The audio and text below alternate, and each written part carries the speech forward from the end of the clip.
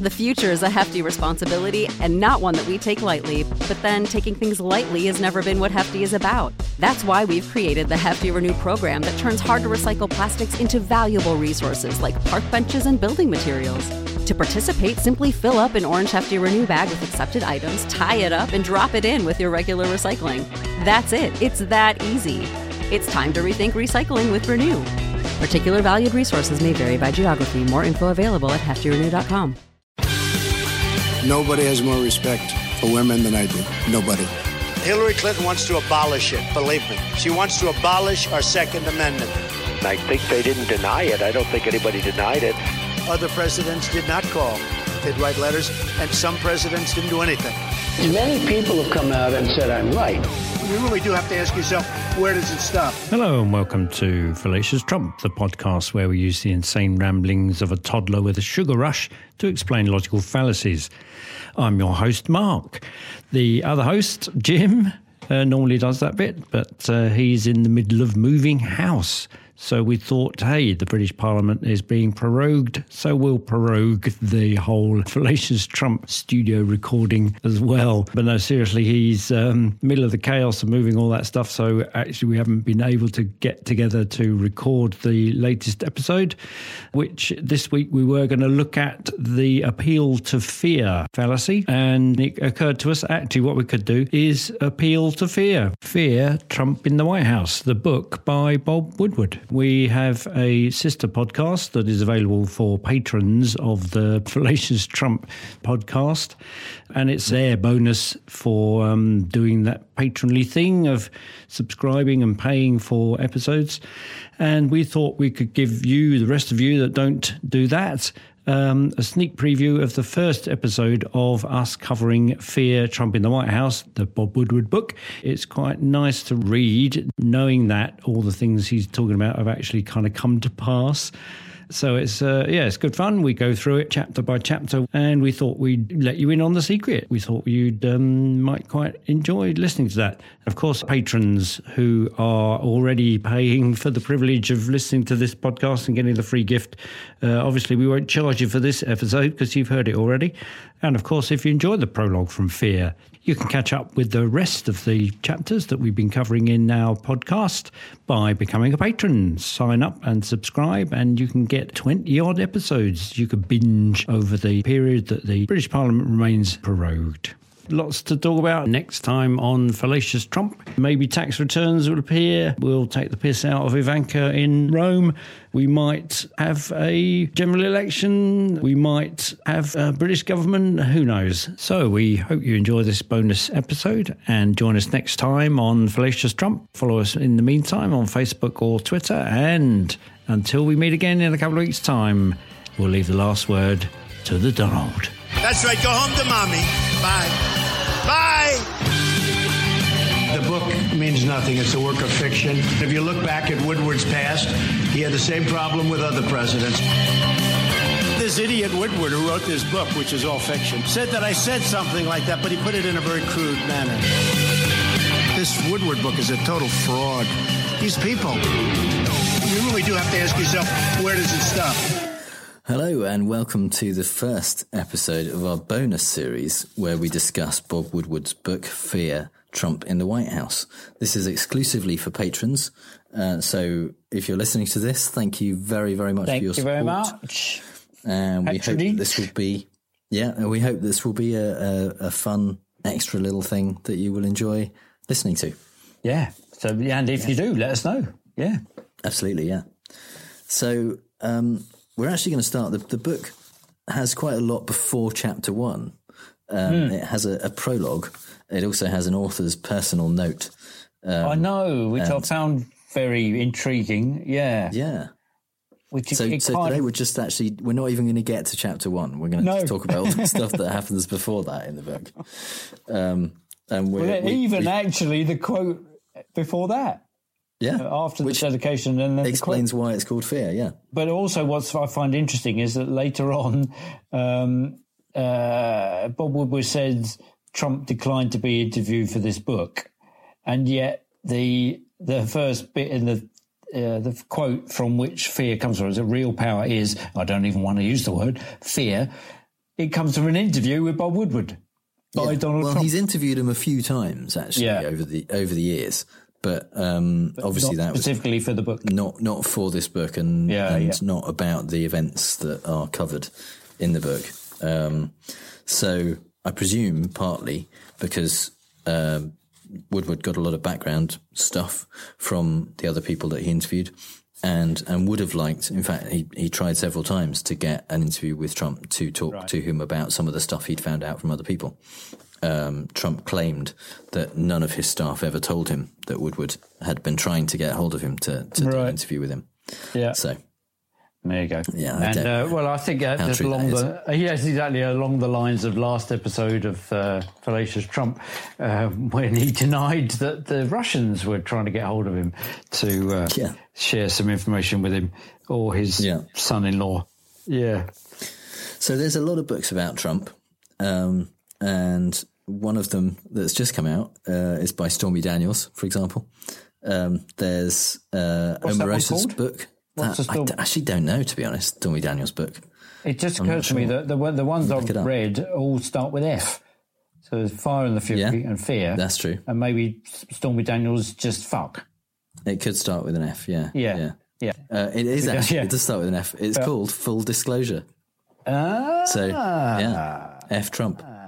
All these books. And we're there, we're there. There's I think Omarosa's book is, I think, called something like Unhinged or something like that, but also made with lots of tapes. But realistically, Bob Woodward has a little bit more cachet, shall we say, a little bit more journalistic experience and gravitas. Yeah, he's a bit of an elder statesman of journalism. And interesting what you in the opening title tune, Sting, that Trump kind of denies that. He said, if you look at him, he's got a terrible track record of previous presidents. You go, well, no, that's precisely what he does have. He's a great track record. And, absolutely. He's written books about various other presidents. Obviously, most famously about Nixon, but about pretty much, I think, certainly Bush and Obama he's written books about, and I think Clinton as well. Yeah, he's quite well versed in this world. Yes, and he knows how to do and the critic Clive James, who's an Australian critic who's very popular in the UK and I think actually made it into the US as well, he said of Woodward that he checks his facts until they weep with boredom. So he's generally seen to be reliable, let's say that. And in fact, the author's personal note ahead of the prologue actually kind of talks about the process by which they gathered this information. And even in the note to readers, they talk about the deep background. So there's about hundreds of hours of interviews with and taped and all that kind of stuff. So there's a lot going on with reams and reams of paper and he says so he kind of lays down all his credentials. Of the people he talked to allowed him to tape record their interviews so that the story could be told with more precision. Obviously, not all of them. He was doing it using deep background rules, so that meant that he wasn't going to attribute necessarily, unless they gave him permission, what they said to them. But the fact that he has tapes means that I suppose if anyone, I don't know how you would use those. It's obviously they're used to make sure that what he's writing is precise, because he would have gone back to the tapes originally. But you can't really, I suppose, use it for debunking someone saying, "Oh, this is all bollocks. I never said that." Yeah, because you've told them that you're not going to reveal the ones who said it. It's stuff talked about in the confessional, isn't it? So it's it's stuff that you can't really turn over. But I suspect at some point, if they need to, the FBI will go, "Do you know what, Bob? We're going to have them for that." Isn't that the plot of the Post, though? Yeah. So what's interesting, I find, about the other bit of Trump's insistent at the head of the sting is that he says several times that it's fiction, and I think it's so. Despite those statements at the beginning, ahead of the prologue, of the credentials and the authenticity of where all this material comes from, the way he's then set the book out it uses the structure of a storybook, much like Michael Wolff's Fire and the Fury did, which makes we call them novels. Yeah, yeah. Yeah. Did I say storybooks? Yeah, you said yeah. And so it's it's the Gruffalo, isn't it? It's that, yeah. He is the Gruffalo. Yeah, those are the kind of books that Trump reads. The story books. I think they're probably more picture books that happen to have a narrative. Yeah, and so where I think Trump is getting his fiction from is that the idiom that Woodward has used is of a fictionalized account of what's going on in order to make it terribly compelling to keep reading. And it is. God, is such a good read. Yeah, and it works to draw you in rather than just being kind of dry facts and this is what this person said and they were lying and here's the information. It does tell the story. That's why Woodward is as good as he is, really. Yeah. And it's a proper documentary, isn't it? And so my issue with it, I guess, was in this world of story and worrying about where the facts are coming from and Trump dismissing everything as works of fiction. I guess what I wanted were a concordance, a book that goes along with it that you can refer to, that's got the very documents that they're talking about. So you can see in black and white the date and time stamp of where this was going on, so you can verify the story. I just feel in the post-Trump world that I need that kind of fact to hold on to. So if anybody came and went, oh, well, that's just completely made up, you can go, it isn't. Look, here you want the book to come with a dossier. Yes, exactly. Yeah. Documentary evidence. Yeah. To just back it all up. So if anybody dismisses it, because I get this sense that this is going to be quite a divisive book and, dismissed as fiction by the Republicans or certainly the Trump supporting Republicans and lapped up by the Democrats. And maybe Mike Pence will go, well, yeah, this is what's going on. Here it is. This is my lodestar. Yeah. So it's the prologue starts with a story which actually really made the rounds when the book was due to come out. This was one of the stories that kind of was on all the news, which is about Gary Cohn stealing a letter from the president's desk.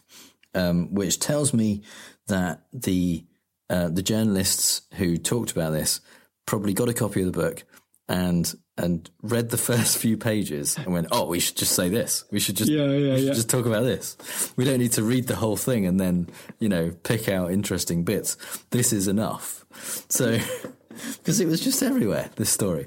So you've already heard it, I'm sure.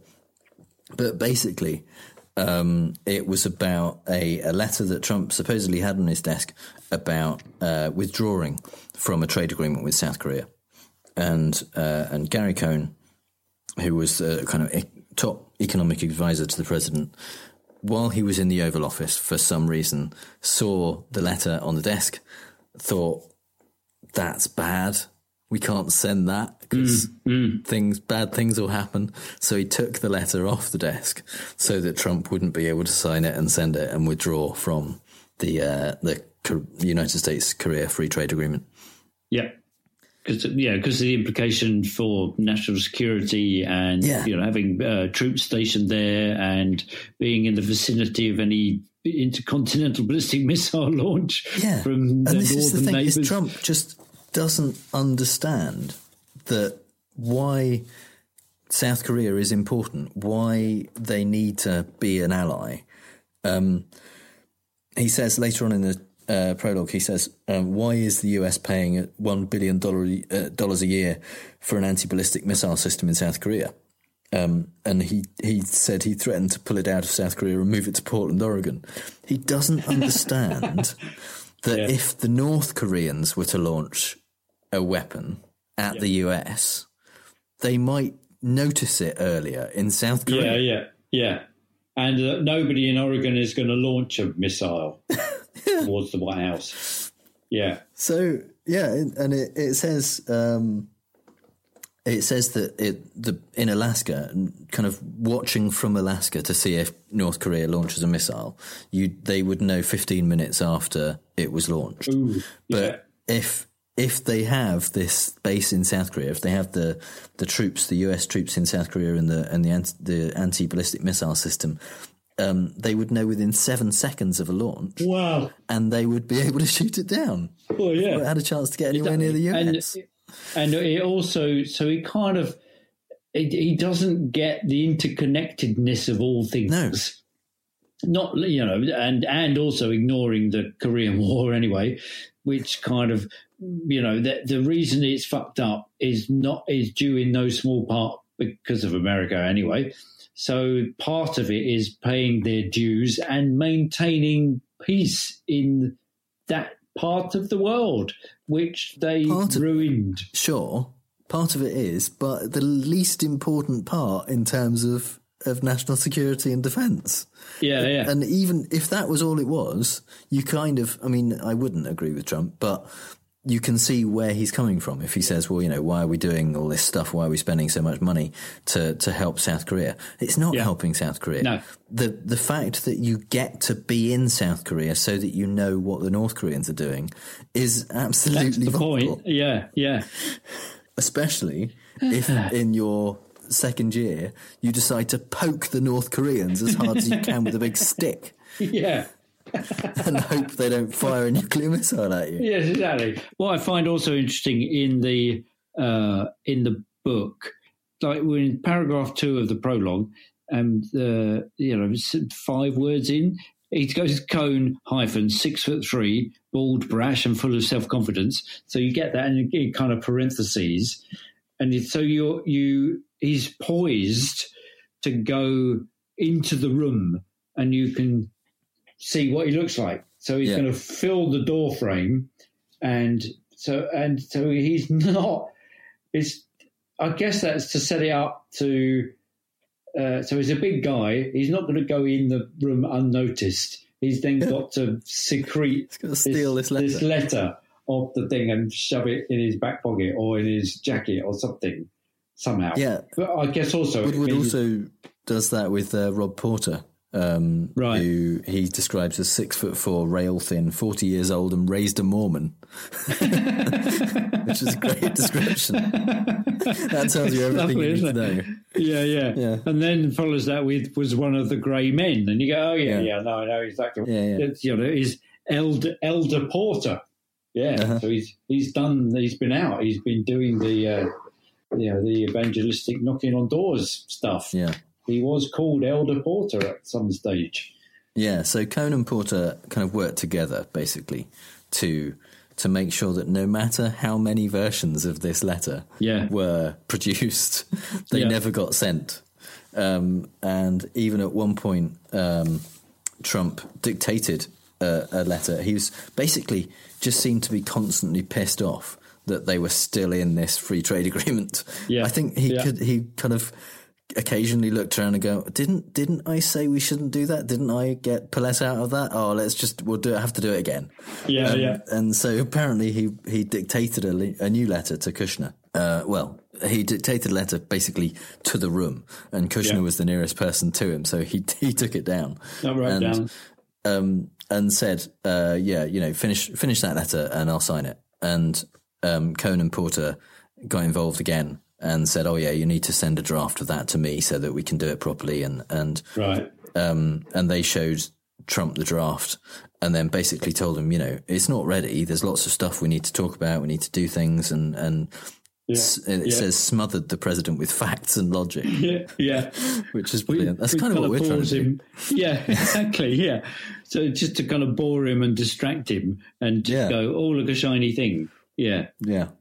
And then so Trump said, well, okay, let's keep working on the letter. Show me the next draft. And they just never did. And that was enough because he's a fucking idiot. So he He has never, and maybe, I don't know if he's not going to read this, but maybe he'll get someone to read it to him. Oh no, that was my other worry. Yeah, he's going to read this in the chapter. He'll go, "Oh, that's what happened to it. Where is it? I need to do that. Yeah. Where is it? You guys, what are you doing? Yeah. Wow. So basically, in the end, they had to get Jim Mattis to explain to Trump why South Korea was an important ally. It's not just about trade. And it's not just the cost of it; it's the value of it. Yes, yeah. And it's not clear from the prologue whether that actually went in, whether he understood or anything. But yeah, it seems like that was. It's a nice scene setter because it kind of describes the chaos and the people that work there. It's the people working behind the scenes, of which Mike Pence, possibly Lone Star, is one of them. And it kind of sets it up so that there are people working together despite the president to stop him doing stuff and having to do it over and over again with the same. So his illustration is they're doing it with the same memo. So it's kind of setting it up from what we know about his repetitive nature that we're going to be faced with that. So it is an exciting. It's a pre-credit sequence, isn't it? Yeah, it's it is. This could lead into the voiceover of Mike Pence walking up the lawn into the White House saying, "I know, I am one of them." Yeah, and what I really also like is that you get a facsimile of the memo, and what they didn't do is like burn the memo. They didn't. No, they take it away and bury it in the garden. Keep written on it. Yes, exactly. So. Yeah. Yeah. I don't know how many copies. I wonder how many copies they eventually had. Yeah. Like scrapbooking with them. Yeah. Yeah. And why is it in a folder called keep rather than destroy? Yeah. Do not send. Yes. Do not send it. Don't even open it. Do not open until Christmas. Yeah. Send to Obama. At some point, someone is going to make a film of this book. They have to. Yeah. It will be, maybe it'll be like All the President's Men, or I've got a horrible feeling I'm not sure. Ron Howard will end up directing it. It could be, yeah. It'll be. So, in the story, in the film of this book, who would you cast in the parts that we've covered so far in the prologue? We've got Gary Cohn. Yeah. We've got Roy Porter. Gary Cohn. Well, actually, Rob Porter, sorry. So Gary Cohn, possibly Kevin Spacey. Kevin Spacey's kind of small, isn't he? He's in. Yeah. So it makes me think of Verbal Kint. He's. Go on. I was going to say the guy that played Drax in Guardians of the Galaxy. So Dave Bautista. Yeah. he's big. I'd have him. Gone completely the other way. Right. I tell you who I think is my pick is Dean Norris, who is Hank from Breaking Bad. Oh, nice. Yes. Yeah. So Rob Porter. Rob Porter. You're not going to like this. Matthew Perry. Really? Yeah. That's interesting. Because of something about Chandler. When he had that job as a when he got the job and everybody hated him and because he became management, something about that. Because I think maybe Matthew Perry during the Vicodin years when he was he had like season 3 and 4. I think he had some painkiller addiction problems and he got really thin. And that maybe he's just recently actually played Ted Kennedy. In a mini-series about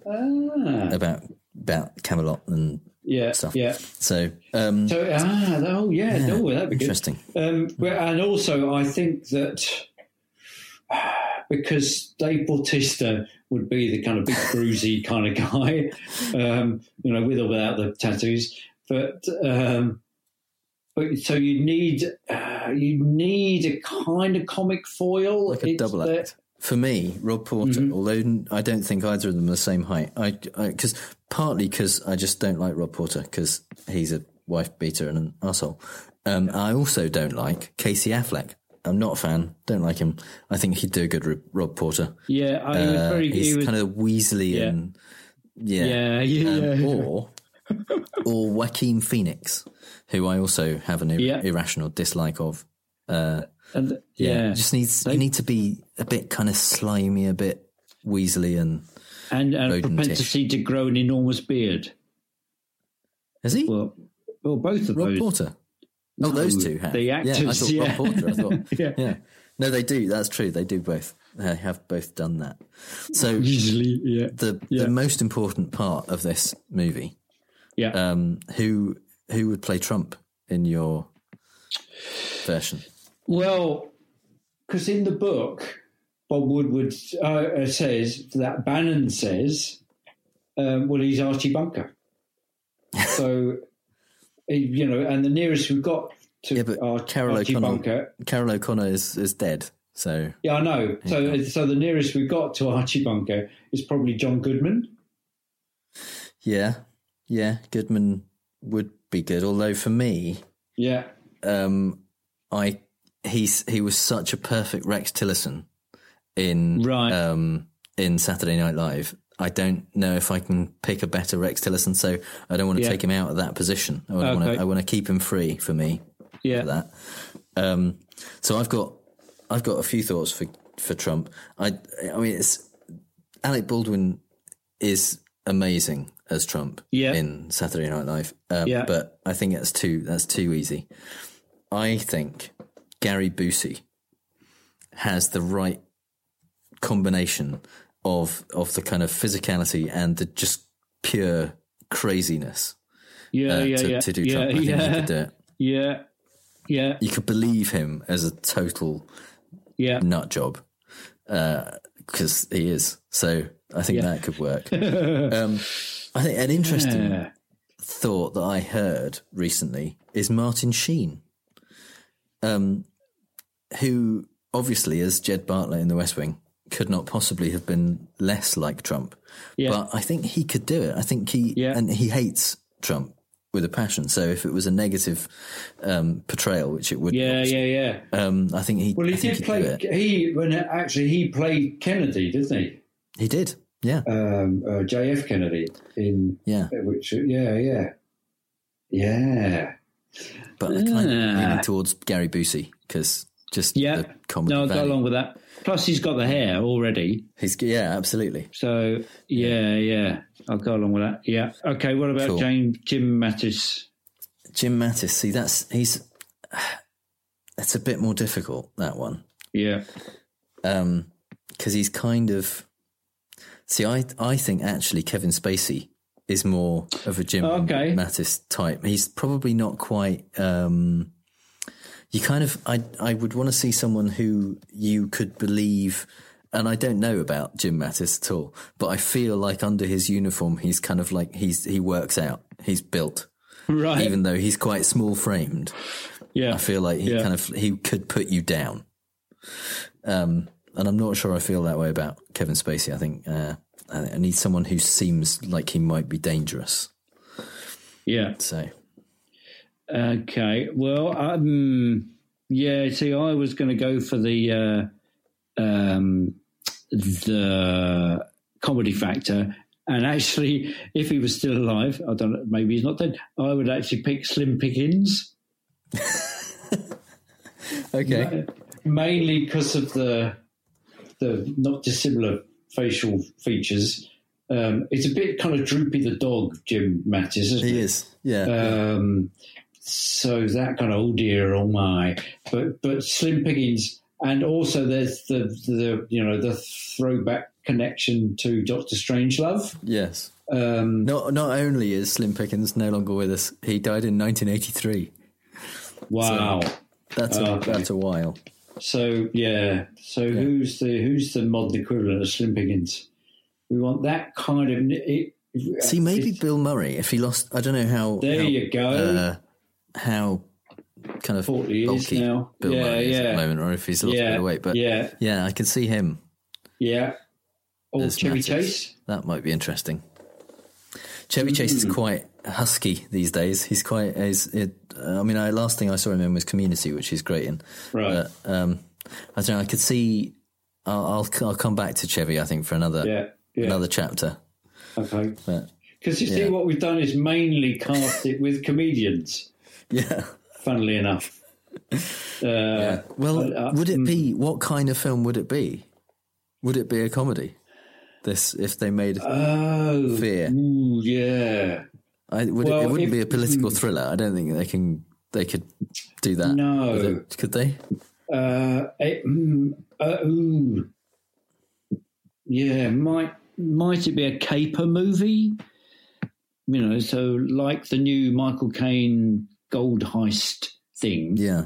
Could you do it as if it was a plot to do one last big job, before we all retire? Being president.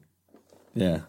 Yeah, kind of that. So you just go, well, there's Trump, because there's this implication throughout the book and through Michael Wolff's book and, various gags that we talk about, that it was never their intention to win. Yeah. And that would make it perfect sense. So it was something that there's this massive, crazy plot. And so, it's kind of like The Producers, but political version. Yeah. So they... it's all gone horribly wrong, and now they have to run the country. Yeah. But it starts up, but Trump is completely unaware of that. He's none the wiser. So he's really going for it. He's going, oh, yeah, I'll do it. We talk about, I'll give it a go. So they realise that, so it's a cross between a caper movie and Frankenstein. So they realise they made this monster, and then they can't switch it off. They can't stop doing it. And to get all the way to the polling booths and realise, oh my God, our worst nightmares come true. He's won. We thought we could just retire, but no, he's won. So, would you have as is the kind of fashion these days, to have a Brit play a villain? Yeah. What about if we cast a Brit as Trump? Who would that be? I fancy Patrick Stewart in a wig. Ken Stott, I think. Yeah, that's going to mean nothing to anybody outside of these shores. Or possibly, or I'll tell you what, Brendan Gleeson. How about Brendan Gleeson? He could do it as Trump. Yeah, as Trump. Yeah, he's doing a nice line in Catholic Priests these days, isn't he? Yeah. He was also great in Paddington 2 as Knuckles McGinty. Yes, exactly. He was indeed. Yeah, Ken Stott, I reckon, would make a good Bannon. Yeah, that's true. Our next episode, where we will cover Chapter 1, we'll cover, I suppose, mainly Bannon's introduction to Trump and to the campaign. We'll be back with that in 2 weeks' time, in the week in between two Fallacious Trump episodes. And thanks again very much for your support as a patron, and we will see you then. I hope you've enjoyed this first episode and will stick with us. And if you'd like to read along, get hold of the book and read up chapter and make any comments on, leave us a review wherever you get your podcasts. And at the rate of one chapter every 2 weeks, it should only take us about 18 months to get through the book. Yeah, hopefully that'll be the end of the presidency. And that's the end of that chapter.